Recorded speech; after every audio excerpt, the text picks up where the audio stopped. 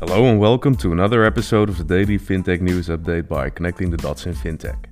My name is René van Pelt, it's the 22nd of February 2023 and today we discuss bunq becoming profitable, Revolut being the most downloaded banking app in Europe, Payoneer scoring a license in the UK, we cover Twint, PhonePe and much more.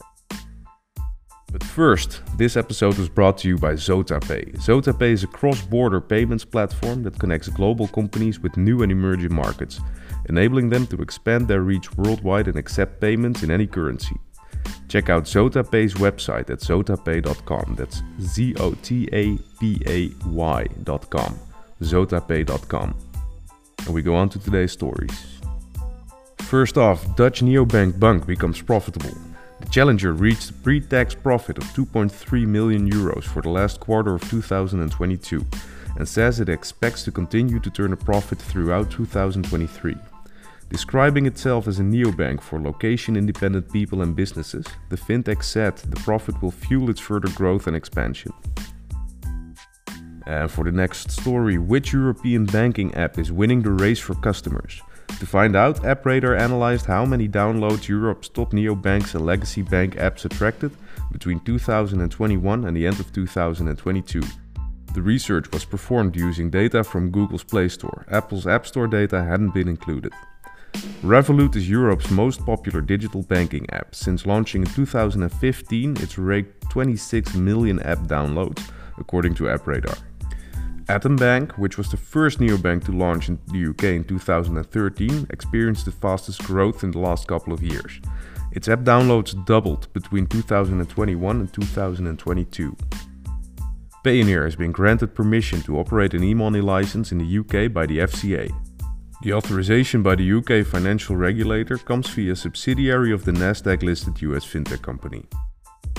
An e-money license allows companies to offer payments and other digital financial services without being a bank. Payoneer, which is known for offering payment service to businesses, says it's looking forward to grow its footprint in the UK in the near future. Next up is Twint, because Switzerland's #1 money app starts the new year by achieving the milestone of 5 million active users. Transaction figures are also getting records, with users of the Twint app having twinted around 386 million times in 2022. This is higher than the number of transactions for all previous years since the founding of Twint combined. On to Thailand, because the Siam Commercial Bank has unveiled its plans to become a fully digital bank. The bank will be doubling down on its effort to create cutting-edge digital products and services. SCB also revamped its management structure, where the digital banking, information technology and operations departments will now be reporting directly to the bank's president and chief technology officer. Next up, HitPay, a Singapore-based payments platform for SMEs, has partnered with Filipino buy now pay later app BillEase. Together, HitPay is able to offer local businesses card-free installment payment options. SMEs will be able to access a full range of payment methods and payment infrastructure via a free account on HitPay. On to some blockchain news, because the European Commission has launched a regulatory sandbox to explore the use of distributed ledger technology. The Commission says the sandbox establishes a pan-European framework for collaborating between regulators, allowing them to hash out legal ramifications for blockchain technologies. While DLT or blockchain is set for fintech applications such as crypto assets or reducing the cost of trading securities, the Commission says that the tech has a wider utility beyond financial services, such as combating counterfeits and verifying credentials. On to the UK, because the number of consumers and SMEs actively using open banking services in the UK has reached 7 million for the first time. User numbers are reported to oversight entity Open Banking Limited, mandated by the Competition and Markets Authority to implement open banking in the UK.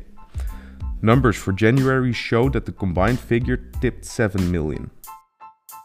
The upward trend comes just 1 month after the completion of the CMA roadmap and the 5th anniversary of the Second Payment Services Directive PSD2, which made open banking a regulatory requirement for the UK. And on to Brazil, where Unlimint expands its payments portfolio with Mercado Pago. By including Mercado Pago in their payments portfolio, Unlimint offers a full suite that enables companies worldwide to successfully expand and grow in Brazil. The solution allows secure payment methods via Mercado Pago's e-wallet and checkout point, as well as payout capabilities to safely transfer funds between merchants and consumers. The expansion of Unlimint's payment portfolio in Brazil will allow businesses from across the globe to operate seamlessly in the largest economy in Latin America. Up next, Pan-African payments company CrossSwitch acquired a 50% stake in Moroccan fintech company Vantage Payment Systems, or VPS. Through the deal, VPS aims to scale up its presence of its services in Morocco and across Africa. After closing the deal, Equity Invest, a Morocco-based holding company and parent company of VPS, will retain 50% of the shares in the fintech. Founded in 2013, VPS provides secure online payment solutions. Its services include local payment methods for Morocco and a number of multi-channel payment services. On to some funding news. Last week, a total amount of €169.5 million was raised across 10 European fintech deals across Black FinTech. Germany is occupying the first place with 3 deals this week, followed by Switzerland and the UK with 2 deals each. The Indian fintech startup PhonePe has maintained its dominant position in the digital payment space in the country as it continues to process the biggest chunk of UPI transactions. In December alone, PhonePe accounted for nearly 50% of total UPI transactions processed. The Walmart-owned fintech has secured $100 million from Ribbit Capital, Tiger Global and TVS Capital funds at a pre-money valuation of $12 billion. This comes after it became a decacorn after raising $350 million on January 19th this year. Next up, Hedgeflows, a fintech platform for SMEs, launches today following a £2 million funding round. The Hedgeflows platform enables SMEs to seamlessly manage foreign payments, cash flows and invoices, giving ambitious companies access to services which are often denied by big banks. The company is fully licensed by the FCA.